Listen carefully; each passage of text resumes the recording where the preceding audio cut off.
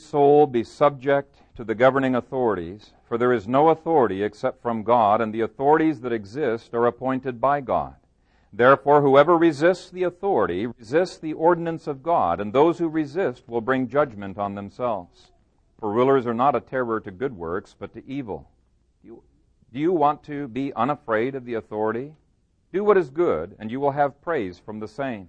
For he is God's minister to you for good. For if you do evil, be afraid. For he does not bear the sword in vain, for he is God's minister, an avenger to execute wrath on him who practices evil. Therefore you must be subject, not only because of wrath, but also for conscience sake. For because of this you also pay taxes, for they are God's ministers, attending continually to this very thing. Render therefore to all their due, taxes to whom taxes are due, customs to whom customs, fear to whom fear, honor to whom honor. Owe no one anything except to love one another, for he who loves another has fulfilled the law. Amen. Father God, we come to your word this morning. I pray that you would teach our hearts to tremble at your word. And I pray, Father, that you would enable me to faithfully give an exposition of this Scripture, and also, Father, to apply it as you would have it applied to our current world. I pray, Father, that you would enable us to worship you in spirit and in truth as we continue by responding to your word. We pray it in Jesus' name. Amen. You may be seated.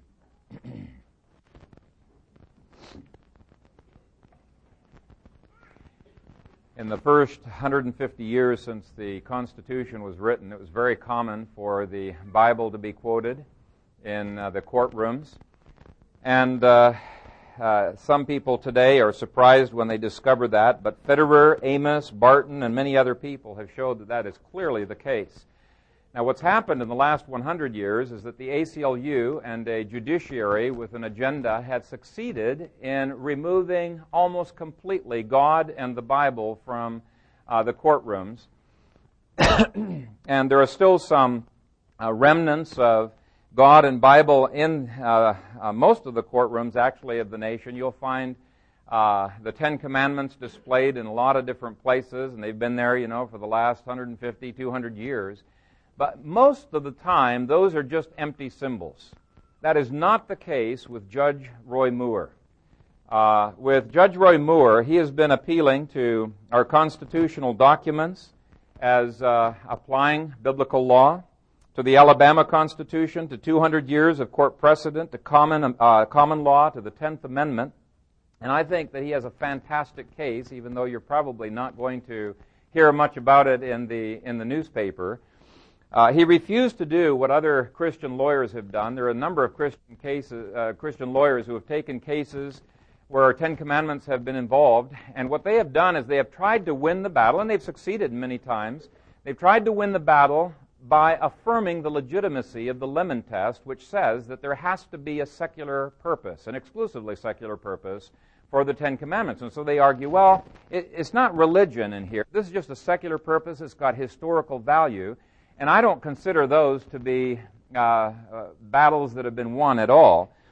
Because Judge Moore was unwilling to make this just a secular trinket, a secular symbol, but rather he has gone to the real heart of the issue, which is the lordship of God over the state.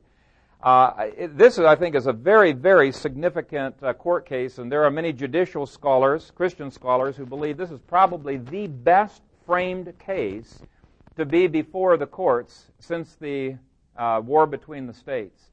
And I think it's very important that we speak up in defense of Judge Moore. One of the reasons I'm preaching on the limits of government, this is part of our foundation series because we believe in the sovereignty of Christ over every area of life and God's Word over every area of life, including the government.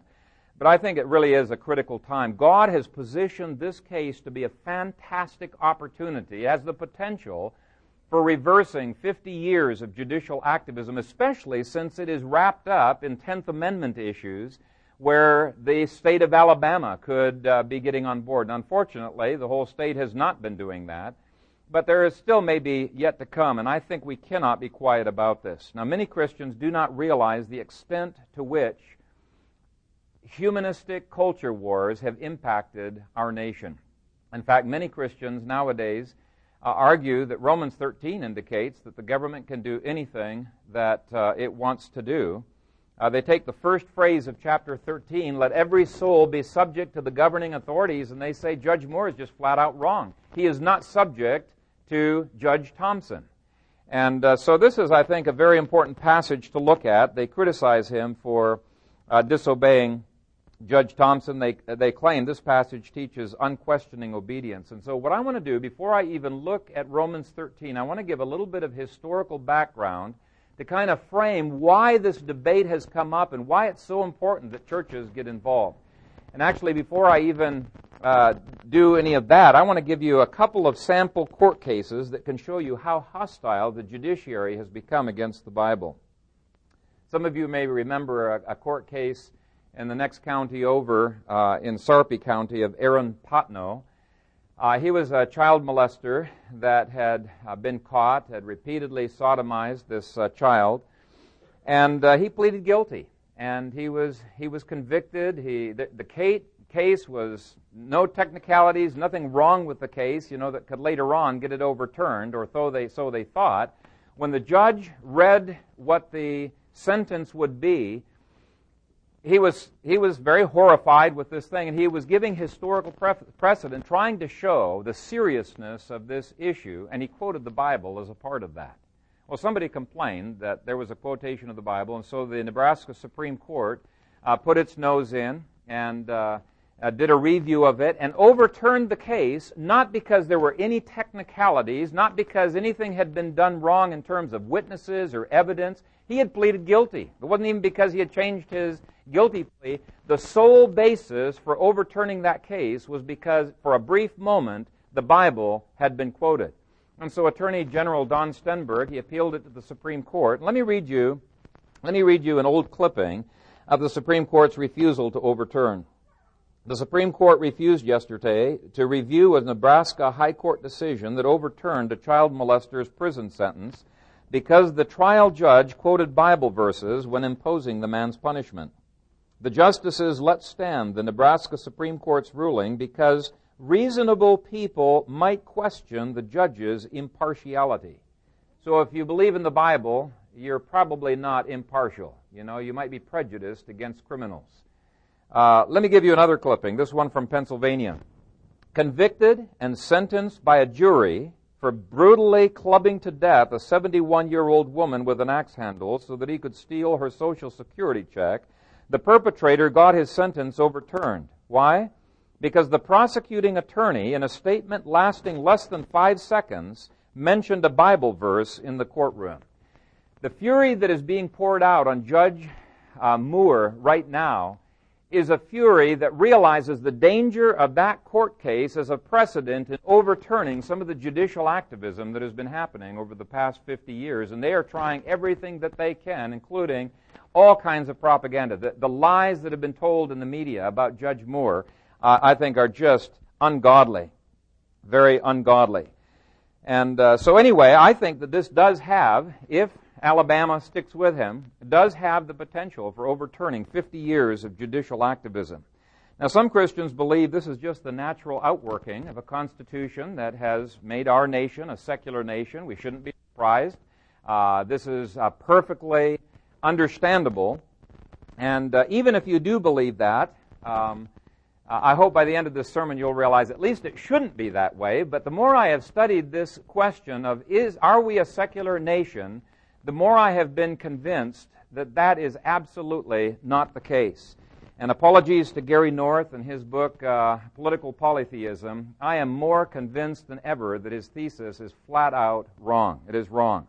Now, this sermon does not rise or fall in whether Gary North is right or wrong on this issue, but I'm wanting to present this background information so that we can see, hey, it is legitimate to be holding judges to the Constitution and to our founding documents, and that he does have both a constitutional and a biblical leg to stand on.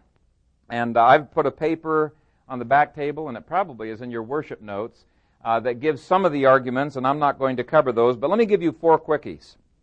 First of all, it's clear to me that the Constitution did not do away with the Declaration of Independence, which is clearly a covenantal document under God and under the laws of God.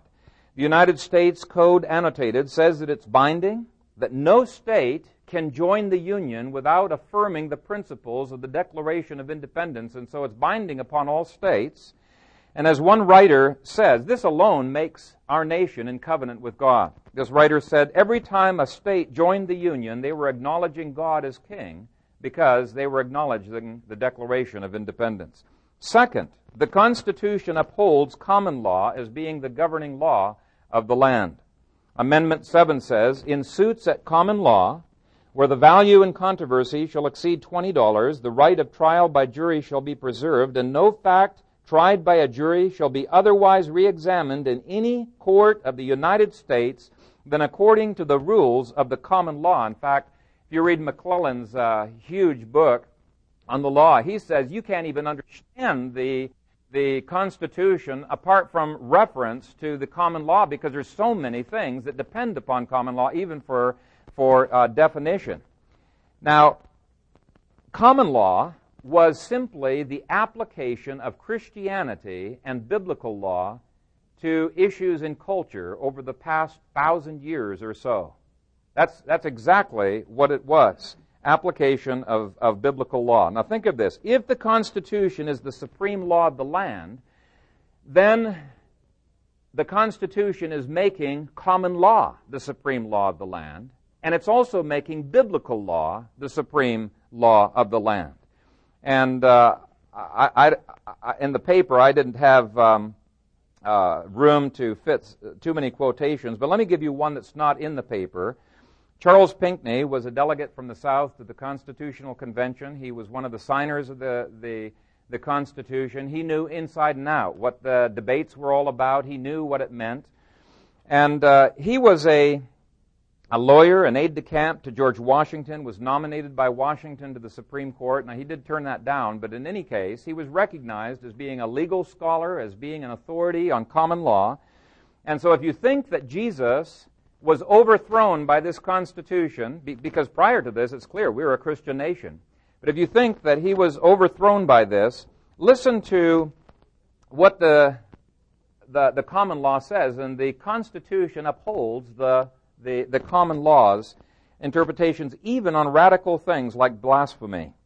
Pinckney, one of the authors of the Constitution, he's the one I just mentioned, he made this statement: blasphemy against the Almighty is denying His being or providence or uttering contumelious reproaches on our Savior Christ. It is punished at common law by fine and imprisonment, for Christianity is part of the laws of the land. And his opinion is exactly the way the Supreme Court interpreted common law and interpreted our Constitution for the next 150 years. And that's why they treated the Constitution as enforcing Christianity, though not one particular denomination. James Wilson, who was appointed to the Supreme Court by George Washington, said, quote, Christianity is part of the common law. By the way, he started the first law school, and in that law school, he developed a textbook, and he said in that textbook that common law is the application of Christianity and biblical law to cultural issues, and it's an accumulation over the past many years. And that book is so replete with scriptures that even many generations later, people like Charles Finney became Christians. They got converted by reading their law textbook. And so this is the kind of background that you find when you study the early documents. A common law nation is a Christian nation. And it's no wonder to me, therefore, that courts nowadays don't operate usually in terms of common law, though they do still reference it. Third, I think even though it was unwise, that the prohibition of Congress establishing a religion, that was in Amendment 1, and the religious test prohibition, that's in Article 6, were not prohibitions of Christianity. What they were is they were prohibitions of the federal government establishing one of the denominations of Christianity. And the Supreme Court has said this explicitly. One of the denominations. They did not want it to be a situation where one of the states that already had established religion. And by the way, there were established states that brought in established religion into the Constitution long after the First Amendment was ratified. Okay, this was Congress that was not supposed to establish a religion. And so they did not want the federal government to be establishing a religion which might prejudice one of the states. Instead, the federal government was to enforce Christianity in general and enforce the Bible, but not any one particular denominational view, which means that there wouldn't be any federal officers that would do what some state officers had to do. And I'll give you a couple of quotes. State officers, in some cases, had to affirm specific denominational backgrounds. Sometimes it was just Protestantism in general, but sometimes, federal government couldn't say, okay, an officer has to be a Congregationalist or he has to be an Episcopalian. They were not allowed. To do that. And right from the beginning, all three branches of government affirmed that. And I give you at least a couple of sample quotes from each of the branches of the government right from the first session. And then you can look elsewhere. There's tons of quotes for the intervening generations since then. From Washington on, every federal officer was required to take an oath with the words, "So help me God." And in the paper, these are current oaths that officers have to take, including Judge Thompson. And then finally, the Northwest Ordinance prohibited any secular state from ever joining the Union. It stated that religion was necessary for good government, unquote. And again, the United States Code annotated lists the Northwest Ordinance as part of America's organic law. From that time on, every state that joined the Union not only had to affirm the Declaration of Independence, they had to agree with the Northwest Ordinance, which says you can't be a secular state. It says that religion is necessary for a good government. And so a lot of these states just took the language straight out of the Northwest Ordinance and put it verbatim right into their Constitution. Others had many references to God and Christianity that were in there.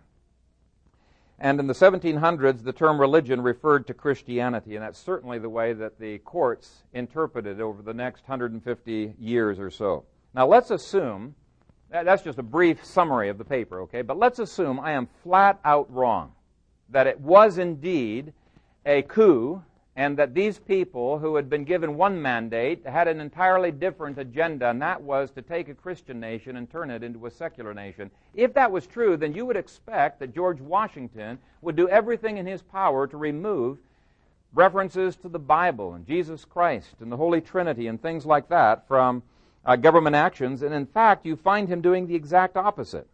If Washington and the other 54 delegates did indeed foist a secular document upon our people, if they overthrew a Christian nation, if they substituted a secular humanistic one, then literally thousands of court cases and treaties and congressional enactments and presidential proclamations and military mandates were blatantly unconstitutional. In fact, the very first thing that George Washington did was unconstitutional, because in his inaugural address, he not only affirms God throughout, but he says that for any nation to be blessed, they must submit to God's laws. And then the very next act of the Congress, and it's written in their record, you can read it, is to say that the Senate and the Congress and the Vice President and the President will adjourn, and they will go to a worship service in the Episcopal Church, which lasted for 2 hours. It would have been unconstitutional for George Washington to make this National Day of Thanksgiving proclamation, quote, "Whereas it is the duty of all nations to acknowledge the providence of Almighty God, to obey His will," unquote. Now, for a man who was trying to secularize this nation, he did hundreds of things in his lifetime that actually produced the exact opposite. He was trying to religionize it. Well, he was just living consistently with the way the nation had always been living. If the Constitution mandates a secular nation, then it was unconstitutional for Congress to begin its treaty of December 24, 1814, with these words, "In the name of the most holy and indivisible Trinity." Our national motto, "In God we trust," that we have on our money would be unconstitutional. Our Pledge of Allegiance, "One nation under God," would be unconstitutional. So I just find it very hard to believe Gary North's thesis, even though I was somewhat enamored with it for a while. The more I studied the original documents, I cannot believe these people, they've succeeded in making a secular nation, and then all of a sudden now they do the exact opposite, and they're doing everything that they can to honor God and the Bible in the government. It's just too hard for me to believe. Ever since Lutz and Heinemann did their massive study a few years ago, 15,000 political documents that they analyzed from 1760 to 1805, the evidence has been overwhelming that this was indeed established as a Christian nation. Even Newsweek magazine said in the December 26 issue, 1982, he said, now historians are discovering that the Bible, perhaps even more than the Constitution, is our founding document. Now, it's in that context that you need to see why Judge Moore must affirm the sovereignty of Christ in his courtroom. He has pledged himself to the Declaration of Independence, which says we are under God and we are under God's laws. He has pledged himself to the Constitution, which has said we must live according to common law. And what is common law? It is the application of biblical law to our society. It's court case precedent. He is under a nation which has always held that nothing in the state can be repugnant to the Northwest Ordinance, which mandates you cannot have a secular state. Judge Thompson wants him to have a secular state. He's sworn to do the exact opposite, to not have a secular state and to affirm that religion is necessary for good government. The federal judge said that God could not be acknowledged in the courtroom. Well, the Alabama Constitution invokes, quote, the favor and guidance of Almighty God. Now, how in the world is an Alabama court supposed to say we're no longer going to rule in terms of the Constitution? That's exactly what his mandate is. He must rule in terms of the constitutional documents, and all through the Alabama constitutional documents, you find references to God, who alone has given us our inalienable rights. And so there's many indications that Judge Moore is perfectly justified in opposing this ungodly command from Judge Thompson. Failing to acknowledge God is hardly a way of seeking God's favor and seeking the guidance of the Almighty. The oath of office has the words, "So help me God," and the sheer hypocrisy of the feds asking them to remove the commandments from their courtroom can be seen in the fact that the Ten Commandments are in the United States Supreme Court behind those Supreme Court justices that won't take on this court.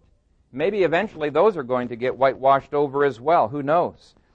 But in this culture war, it is a contest between two religions. It's the religion of humanism and the religion of Christianity, the religion of God. Religion in government is inescapable.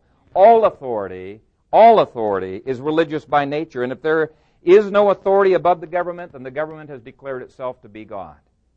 Now, Chief Justice Roy Moore has set the stage for true issues to come up. Other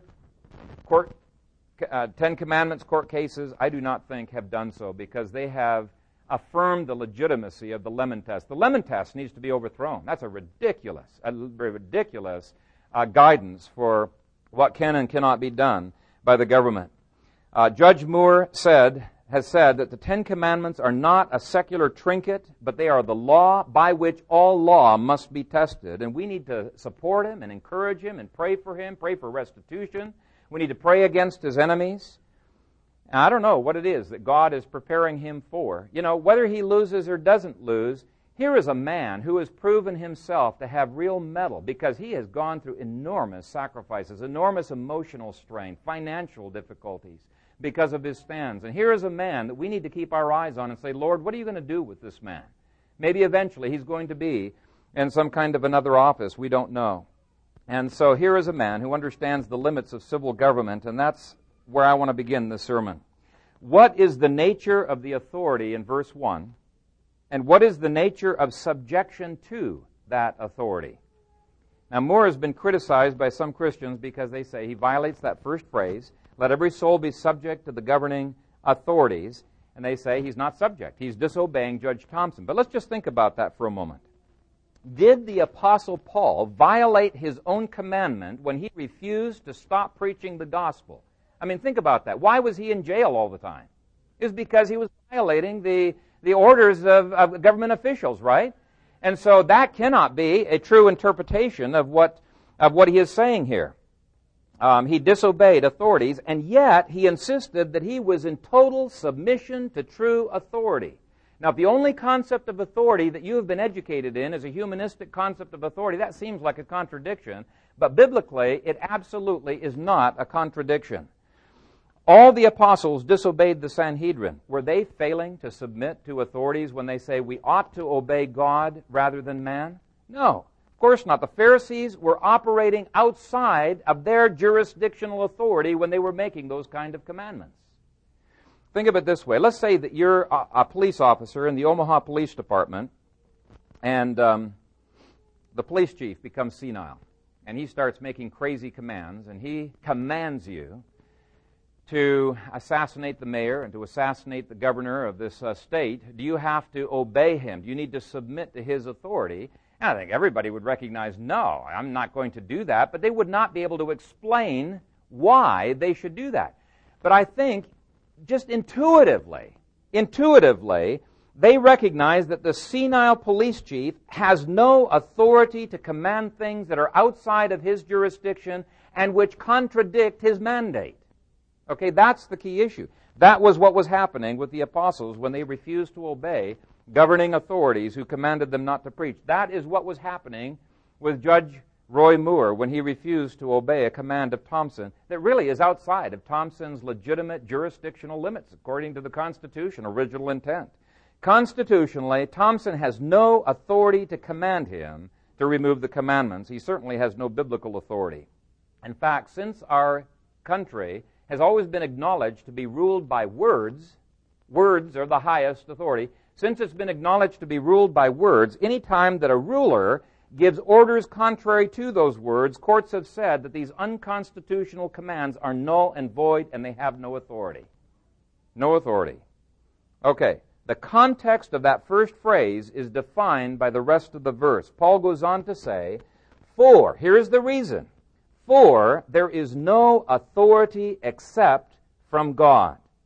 Now, the only interpretation of that phrase that does not put Paul into hypocritical contradiction of his own commandment is the interpretation that says the only authority that a magistrate has is an authority that has been delegated by Almighty God. He says there, authority that God has not delegated is not authority.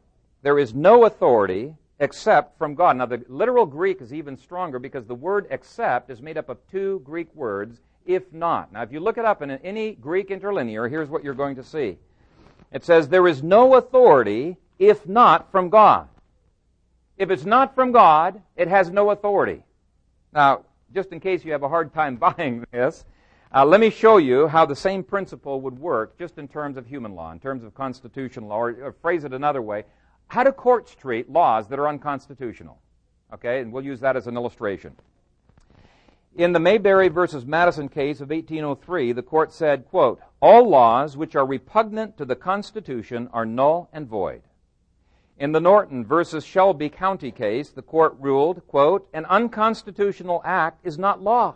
It confers no rights. It imposes no duties. It affords no protection. It creates no office. It is in legal contemplation as inoperative as though it had never been passed, unquote. Let me give you another quote. Here's from Volume 16 of American Jurisprudence, Section 177. It says, the general rule is that an unconstitutional statute, though having the form and the name of law, is in reality no law, but is wholly void and ineffective for any purpose, since unconstitutionality dates from the time of its enactment and not merely from the date of the decision so branding it. No one is bound to obey an unconstitutional law, and no courts are bound to enforce it. Now, I bring that up just as an illustration to show Judge Moore does not have to obey Judge Thompson if he's doing something unconstitutional. Certainly, it's unbiblical.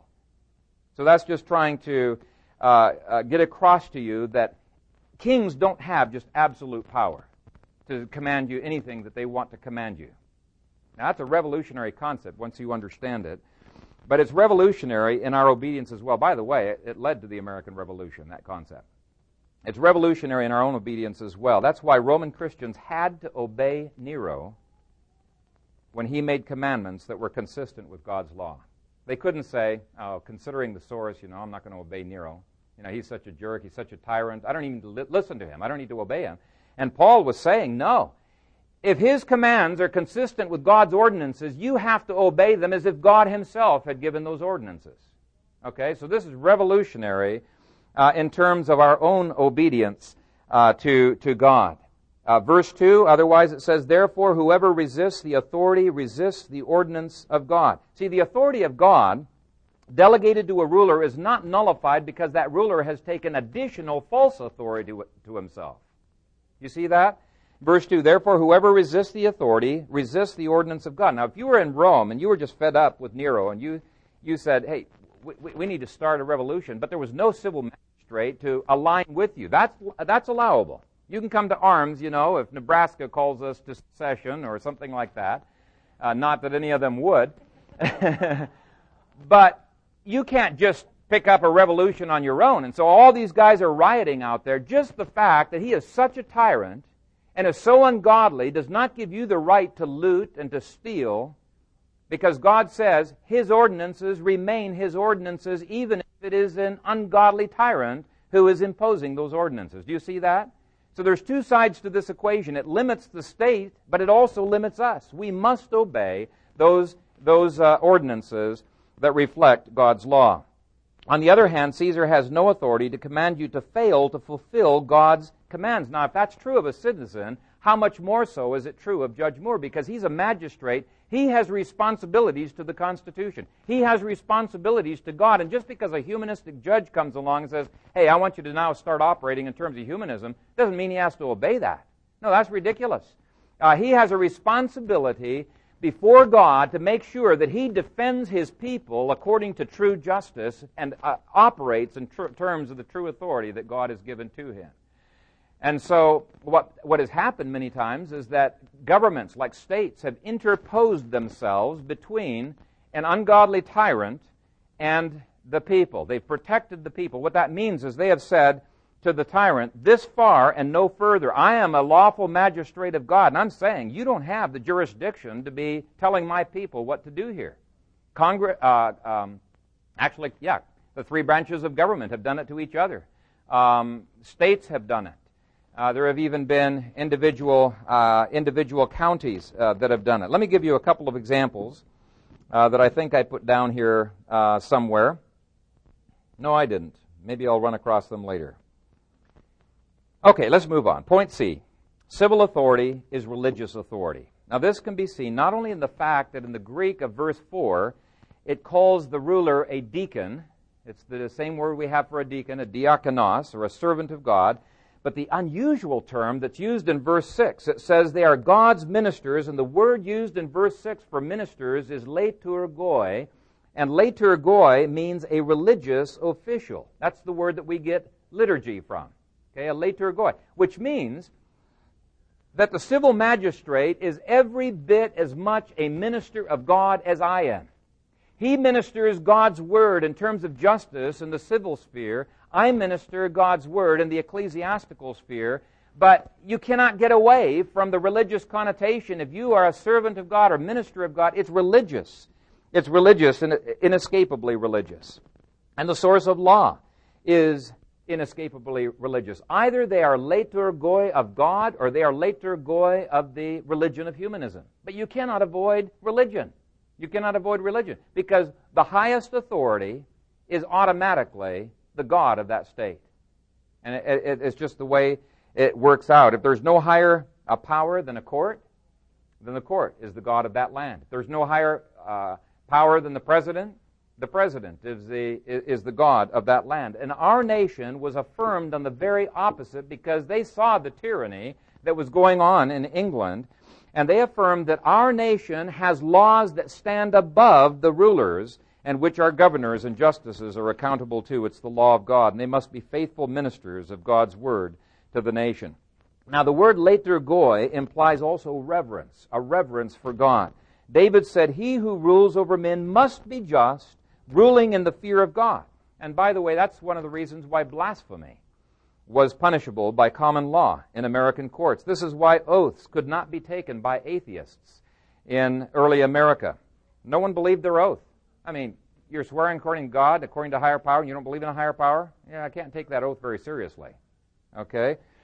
The Constitution, let me just give you one example. The Constitution of Mississippi said in 1817, no person who denies the being of God or a future state of rewards and punishment shall hold any office in the civil department of the state.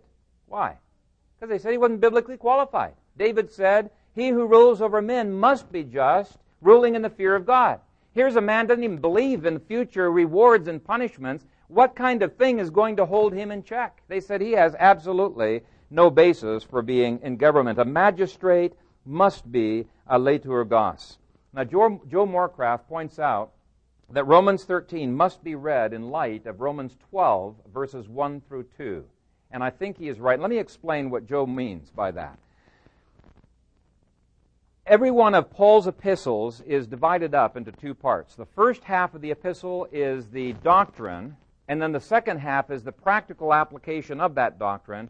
And in the middle is a little hinge that says, therefore, in light of this, here's how you ought to live. Well, that's what Romans 12, verses 1 through 2 is doing. He says, I beseech you, therefore, brethren, in light of all of these doctrines, I beseech you, therefore, brethren, by the mercies of God, that you present your bodies a living sacrifice, holy, acceptable to God, which is your reasonable service. And do not be conformed to this world, but be transformed by the renewing of your mind, that you may prove what is that good and acceptable and perfect will of God. Okay, so what's going on here is in chapter 12, he is telling citizens how they can yield themselves in mind and body to God. In chapter 13, he is telling magistrates how they can yield themselves in mind and body to God. That's the logic of the flow of his argument. Now, point D says that might does not make right. He says, therefore you must be subject not only because of wrath, but also for conscience sake. The ancient Greek philosopher Thrasymachus said that basically right makes right, because in his secular mind there could be no higher justification than the state. If he's the highest authority, you can't say that you're justifying what you're doing in terms of a higher power. And so he said, the reason something is said to be right or wrong is because the government says it's right and wrong, and the government has the power to back it up. Okay? So that's where the expression might makes right comes from. And that is so contrary to biblical thought, and the Declaration of Independence fought strenuously against that idea. If you've never read the Declaration of Independence, you definitely need to do so. The atrocities that are being perpetrated in our land, they are far worse than the things that you read in the Declaration of Independence. And if we ever live in a society, in a time when secession or a revolution under a lawful magistrate would be allowable, I mean, I would think certainly it would be now. But unfortunately, most magistrates are just as corrupt and just as compromised. And yet here we find a man who, by the way, a judge is not in a position where he could lead a revolt because he does not have the power of the sword. Okay? There's branches of government. But in any case, he can protect his citizens. And when he does protect his citizens and he stands up for principle, we need to stand with him. We can't allow him to be burned and to be thrown to the lions. Anyway, the point I was making in point D is found in verse 5. Therefore you must be subject not only because of wrath, but also for conscience sake. Most people only relate to the government because they're afraid of the government, and they don't want to get in trouble with the government. And Paul says, hey, you've got to think way beyond that. You need to be thinking in terms of God and where your conscience is clean before God. Okay? And God alone is Lord of the conscience. And so you can see in many different ways, Paul is illustrating the truth of point number one. Point number one, the only authority that the state has is a religious authority that comes from God Almighty. Point number two, magistrates must serve God, are appointed by Him, and are accountable to Him. Now, I've already preached on Romans 12, 1 through 2, the passage. I jumped ahead a little bit there. But I think it's obvious from the text that the magistrates are not called to be tyrants who do whatever they want to do. They're called to be servants. And servants do what a master wants them to do. They're called ministers or servants of God, verses 4 and 6, servants for the people, verse 4. And if they're appointed by God, verse 1, then they're accountable to God, and they're going to answer to God for how they rule. Now, if they are God's ministers and servants, verse 4, then a servant must do what the master says. Who's the master? It's God, right? And so I think there's no getting around the idea that magistrates should acknowledge God's lordship over them. And that is the heart of the Judge Moore case. It's the authority, the lordship of God in the court. And our cry should be the crown rights of King Jesus. He is the Lord of those servants. Point 3. Magistrates are responsible for implementing God's laws. Now again, this seems so strange to many Christians. Implementing God's laws? But it was not at all strange to the founders of our republic. Our first president, George Washington, said, "It is impossible to rightly govern the world without God and the Bible." Andrew Jackson, on June 8, 1845, said in reference to the Bible, "That book, sir, is the rock upon which our republic rests." When Nathaniel Freeman instructed a grand jury in 1802, he said, "The laws of the Christian system, as embraced in the Bible, must be respected as of high authority in all our courts, and it cannot be thought improper for the officers of such a government to acknowledge their obligation to be governed by its rule." And there's a ton of other quotes like that could be given. Magistrates are responsible to apply God's laws. Now, this can be seen in 5 ways in this passage. First of all, well, we've already mentioned that all authority that's legitimate authority is delegated by God, right? But point A here says delegated authority necessitates delegated law, since law is the expression of authority. If the source of authority is God, which verse 1 makes clear that it is, then the source of law for a ruler must also be God. Now, that's just a simple logical deduction from verse 1, and I'm not going to even comment on it because I think it's pretty straightforward, but I think we need to apply the same logic to Judge Thompson. If he says we should not operate in terms of the Bible, if we should not acknowledge God in the courtroom, then by whose authority do we live? It's not by the Constitution. I mean, the judges have been ignoring the Constitution for how many generations? That's not their authority. You know, when it really boils down to it, there's a few judges that have been honest and said that they are the true authority. And so they are God. They are the ones who dictate to an entire nation what should and should not happen. I think we just need to apply the same logic there. Okay, but we don't need simple logical deduction from verse 1. Verse 2 makes it explicit.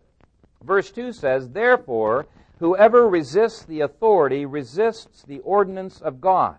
Now, Paul is not saying that every law that a king passes automatically becomes an ordinance of God.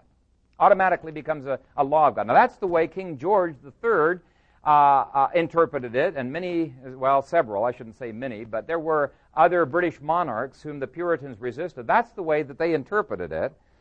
Some of those British monarchs said the king is law, and the Latin phrase that they used is rex lex. Rex means king in the Latin, lex means law. And so they said the king is law, and whatever the king says is as binding as if God himself said it. And they quote this verse, and they say, see, right here in the passage it says, "Therefore whoever resists authority resists the ordinance of God." We are the voice of God to the people. Now, unfortunately, and this is what grieves me the most, is that Christians call in to radio stations and they criticize Judge Moore on exactly the same basis. They say, well, you have to obey the government. Well, that's saying rex lex. That's saying the king is law. That's saying that whatever the king says is automatically God's ordinance. And that is definitely not what Paul is saying here. One of the important books that framed the thinking of our founding fathers, according to studies again by Lutz and Heinemann, Barton, Amos, and many other people, was a book that reversed those two words in its title and called it Lex Rex. It was written by a Puritan by the name of Samuel Rutherford, and it became an illegal book. And you can see why when these tyrants didn't like there to be a law that was over them. But this Puritan argued that the law was king, and thus the name Lex Rex. He showed biblically and in terms of English legal history that God's laws trumped any king's words. He argued that for a king's laws to have any authority, they must be the ordinances of God, and Rutherford argued from Christ's commands, for example, to flee arrest. Well, that's not submitting to authority, to flee arrest. And also from Christ's commands that they had to preach, even in hostile territory. He argued from the apostles' disobedience of authorities. He argued from the Old Testament. It's a brilliant, brilliant book, and I think every family needs to have Lex Rex on their shelves. It's a fantastic treatise by an old Puritan. And by the way, it was one of the things that really highly influenced the founding fathers of America. There were a number of other Calvinistic books that influenced their thinking in these areas. But they said, we ought to obey God rather than men. Ought deals with law, and God's laws trumped man's laws. And so what Paul is saying in this chapter, by the way, I should have mentioned this earlier, this chapter is not describing what is, it's describing what ought to be. It's describing the ideal government. Okay? And so what Paul is saying in this chapter is that resistance to true authority is identical to resistance to God's law. God's ordinance is authority, and authority is God's ordinance. Verse 2, I think, is as explicit as you can get, that a ruler must rule by the ordinances of God. And if I resist a command that is unlawful, I'm also resisting a command that has no authority. And so we've got to distinguish in our minds between what is legal and what is lawful. Abortion is legal in our land, but it is not lawful in terms of either the Constitution or in terms of biblical law. So I think we need to distinguish between those terms. And by the way, with Judge Moore, it's not a situation where Judge Moore is doing something lawful but illegal. What he is doing is both lawful and legal because he is operating in terms of the laws of the nation. Are unconstitutional. They are null and void. He is not doing something illegal like many people say that he is. States have interposed themselves when something unconstitutional was done by Congress. Presidents have done the same thing. President Andrew Jackson ignored a Supreme Court ruling, and he simply went ahead and enforced the law that the Supreme Court had said was unconstitutional. He said, it's Mr. Marshall's ruling, let him enforce it. And of course, the Supreme Court was powerless to do anything about it. But I think we need a president who will stand by Judge Moore. And we need to encourage our president to stand by him. We need a Congress who will impeach the petty wickedness of tyrants like this Judge Thompson. We need to encourage Governor Bob Riley to stand with Moore like the former governor did. Now the third, and he may yet. I don't know how this is all going to mesh out. The third proof that God's laws must continue to govern nations can be found in point C, which says to be a terror to evil and not to good, verse 3, the magistrate must have some standard of definition. Paul indicates that this standard is God, for he is God's minister to you for good. And he is God's minister and avenger to execute wrath on him who practices evil. So do you get the logic of that? Think of it this way. Let's just do the reverse. We can all think of countries that are, we can all think, how does it word it here? Are being a terror. We can all think of countries that are indeed being a terror to good. Can't we? Israel terrorized Jesus and crucified him for doing good. Nero terrorized Christians for doing good. So he's not describing here what is, he is describing what should be. He is describing an ideal government. Okay. Keep in mind that chapters 12 through 13 are prefaced by the two words that indicate we're talking about a ruler who has presented himself as his body as a living sacrifice to God, who's not being conformed to the world, but being transformed by the renewing of his mind so he can prove what is that good and acceptable, perfect will of God. So when verse 3 says that this government terrorizes evil, praises good, you need to ask the question, okay, who defines good and who defines evil? Well, it can't be our humanistic minds, because the humanistic minds in America have called homosexuality and abortion good and free sex good, and they've protected it in the law. And what they have called bad is having 10 commandments in the courtroom or 10 commandments in schoolrooms. So it cannot be the government. Who defines good and evil? It has to be God. Because Jesus said there is no one good but one, that is God. Matthew 19, verse 17. He alone is the source of good, the definer of good, the standard of good. And his law alone can define good and evil. Romans 7, verse 7 says, I would not have known sin except through the law. God's law defines good and evil. Verse 4 does not define what a magistrate can do apart from God. It says, for he is God's minister to you for good. It's with God. You cannot separate those two things. Okay, the fourth evidence that God's law is in view is in verse 5. Therefore you must be subject, not only because of wrath, but also for conscience sake. And we already dealt with that. But the conscience deals with God. It deals with his laws. And he's saying it goes way beyond being afraid of punishments from the government. No, you've got to relate to the government in terms of your relationship to God. Okay, fifth evidence is actually the same as point number 6, so I'm going to take those two together. But it's that the Scripture does not consider all taxes to be lawful. Now, if everything that the state did was automatically lawful, then any tax that it imposed would automatically be lawful. But in verse 7, he says, "Render therefore to all their due." Now, verse 8 uses the exact same Greek word for due, or what is owed. The Greek word is ophelo, and says, "Owe no man anything except to love one another." And then he goes on to say, "For he who loves another has fulfilled the law."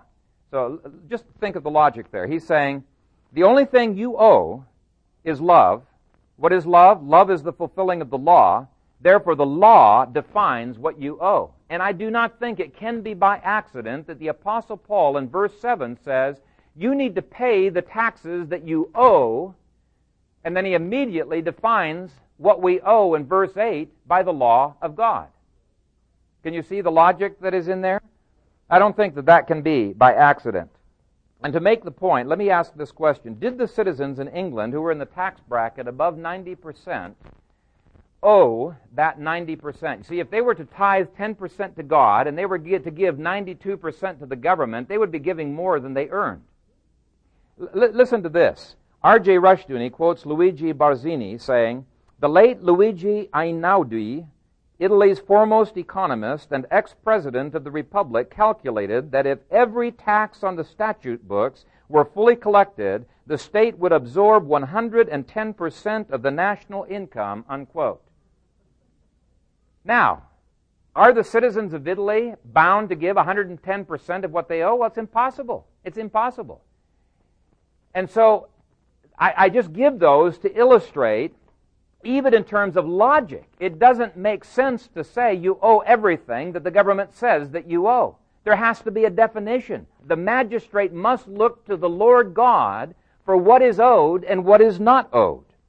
And I want you to notice that there's only two taxes that are mentioned as being legitimate in this chapter. One deals with customs, deals with other countries, and the other deals with direct taxation.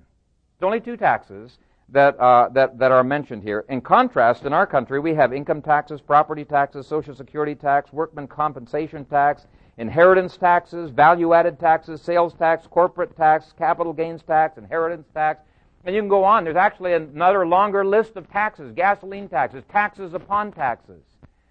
We don't need all of those taxes if the government would restrict itself to the powers and the roles that they were intended to have. And so, I want to hurry on, just whiz through the rest of the material. I want you to notice that the magistrates have very, very limited roles. First of all, they act as God's servant of vengeance by terrorizing evildoers. Verse 3. They bear the sword to punish criminals and to enforce contracts. They serve citizens. Verse 3 says God's minister to you, God's minister or God's servant to you, by protecting life, property, liberty of law, abiding citizens. They enforce God's law. They praise the law-abiding, and they condemn evil. Beyond that, the government has no role. See, the Bible presents an extremely limited role for the government, and when they go beyond that, the Bible says they're engaging in tyranny. In fact, if you look at the book of Daniel, you'll see that all of the governments that he is prophesying will come from the time of Daniel up to the time of Christ are all going to be tyrannical. With the exception of Israel, he calls them all beasts. They are bestial. The book of Revelation does exactly the same thing. It describes Rome as being bestial in its character because it's overstepped their roles in God's eyes. Okay, point 5 shows that they also have limited powers. Not just limited roles, but also limited powers. How far can the government go to promote good?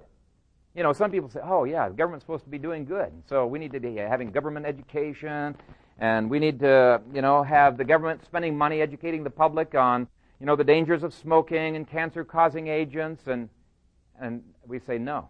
No, it cannot go beyond praising the good. As much as the government might want to help good people to prosper, as much as the government might want to help good businesses to not fail, as much as they might want to help good families to not make mistakes in the raising of their children, Paul says that the only role that the government can proactively do in order to help good people is in verse 3. He tells the citizen, do what is good, and you shall have praise from the same. Now that seems pitifully, pitifully weak to many people. They don't want that kind of a government. Surely the government needs to do more than just praise good people. Surely the government can at least prevent accidents by, on the job perhaps, by making some rules, prevent disease through forced vaccination, and help people in other ways. And yet Paul says, no, the only thing that the government can proactively do in order to help good people is to praise the good people when they are doing the good. The onus is on the good people to be doing the good works, and the government's responsibility is to protect those good people from the attacks of the evil ones. Can you see that? It's limited powers. This chapter is not a call for a paternal state to supply all of the needs and the wants of its citizens. Nowhere in this chapter can you find any justification for study grants, school loans, disaster relief, etc., etc. And nowhere in the Constitution can you find any examples that can justify the unconstitutional, the unaccountable agencies that are proliferating in our nation. You can't find it in there anywhere. There are no et ceteras in the Constitution, and there are no et ceteras in this text. God wants the government to have a limited role and not to be a political messiah. And so, in the positive realm, they can praise the good people for what they're doing. Okay, what about the negative side? The most they can do to prevent evil is to punish evil after it has been done. Now, this is a critically important point for you guys to understand as well. Notice the if in verse 4. But if you do evil, be afraid, for he does not bear the sword in vain, for he is God's minister and avenger to execute wrath on him who practices evil. The action of the legitimate civil government against evil people is only after they have perpetrated the evil action. God does not authorize the government to prevent bad thoughts. God does not authorize the government, to be involved in sting operations or to be snooping into bedrooms, trying to find, maybe this person might be doing evil, to prevent evil from happening in some way. And yet most of the agencies that are proliferated are designed to do exactly that. God nowhere authorizes OSHA or a host of other regulatory agencies that are trying to prevent evil from happening. And people say, well, if we don't have OSHA, what happens if somebody gets an accident on the job because of the carelessness of the business? Well, what happens, the Bible says, is after that accident happens, the government steps in and it makes sure that true justice is provided and that this victim receives the kind of compensation that he deserves, and the business will sit back in fear and say, whoa, I better make sure I have good conditions, working conditions, and other businesses will fear. But the moment you get a police state that's trying to prevent evil, immediately you get tyranny. And that's exactly what we have in our nation. And then finally, they may legitimately collect legitimate taxes. And I've already dealt with that point. But let me just say that if we had biblically limited powers and biblically limited roles for the government, we wouldn't need all of these other taxes. Those two taxes would be all that we need. That's all we'd need. What a refreshing picture of how the civil government ought to function.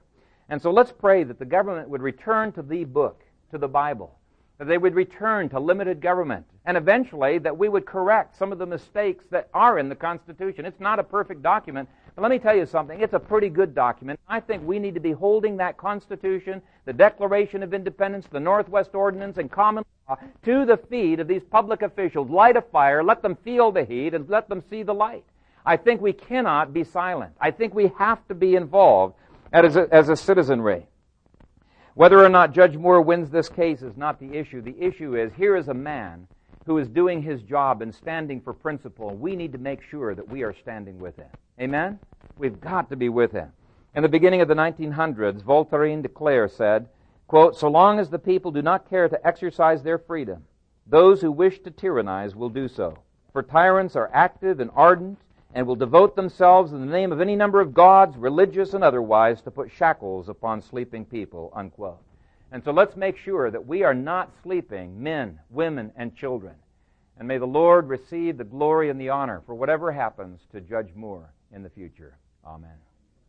Father God, we come before you in thankfulness for your word. Now, this was an extra long sermon, but Father, I just felt I had to pour out my heart of what your word said on this issue. And I pray that you would help us as a congregation in some way to be able to bless Judge Moore. I know we can't give any money to him, but we can perhaps give some to his wife and just encourage her. But Father, what a a difficult thing that they are going through, $5,000 a day fine and all of the other things that have come against them and the huge legal costs that they have been facing. Father, I pray against the enemies that are seeking to subvert our nation. I ask that you would judge them, O God, that you would cause them to flow away like a snail. Father, that the fire of your word, as the Psalms say, would consume them in your wrath. Lord, I pray that you would either convert them or take them out. Father, do not allow any longer these people to rail against you, to shake their fist in your face, and to say to you, thus far or no further. I pray, O God, that you step upon them. Step upon them, Father, as we would step upon an ant that would rail against us. I pray, O God, that you would cause your truth and your justice to be lifted up in this nation and great glory to come to the Lord Jesus Christ. Father, you have said in your word to Jesus, ask of me, and I will give you the nations for your inheritance. And Father, on behalf of Jesus, we ask for this nation. We ask that it would no longer be a nation that Satan could crow about and say, I am more powerful than you, God. Father, I pray that you would smite Satan, that you would cause disaster upon disaster to come upon him. Father, we know that many times you have allowed things to go into darkness, like at the Tower of Babel, where it looked like everything was working together for evil. And yet, Father, you caused even that to fall apart in their very face and to cause it to work together for good. Father, you have done this over and over. You have worked through a minority. And Father, it seems like there is a minority in this nation that is willing to do anything. And yet, Father, the War of Independence, we know that only 4% ever fought in the war. All the others were on the sidelines. And I pray, oh God, you would raise up more than 4%. But Father, you would raise up a Gideon's army that would make a difference and would make these officials see the heat. Father, I pray that we would no longer be lackadaisical in our approach to humanism, taking over one thing after another without doing anything. I pray, oh God, that you would rise up a holy fire within the belly of people that would no longer tolerate the tyranny that is coming upon our nation. Father, help us to make a difference. And I pray, oh God, that as I send this sermon outside of this church, I pray, Father, that it would land in the hands of the right people and it would be protected from landing in the hands of the wrong people. And I pray, oh God, that you would be glorified. Be glorified in Judge Moore.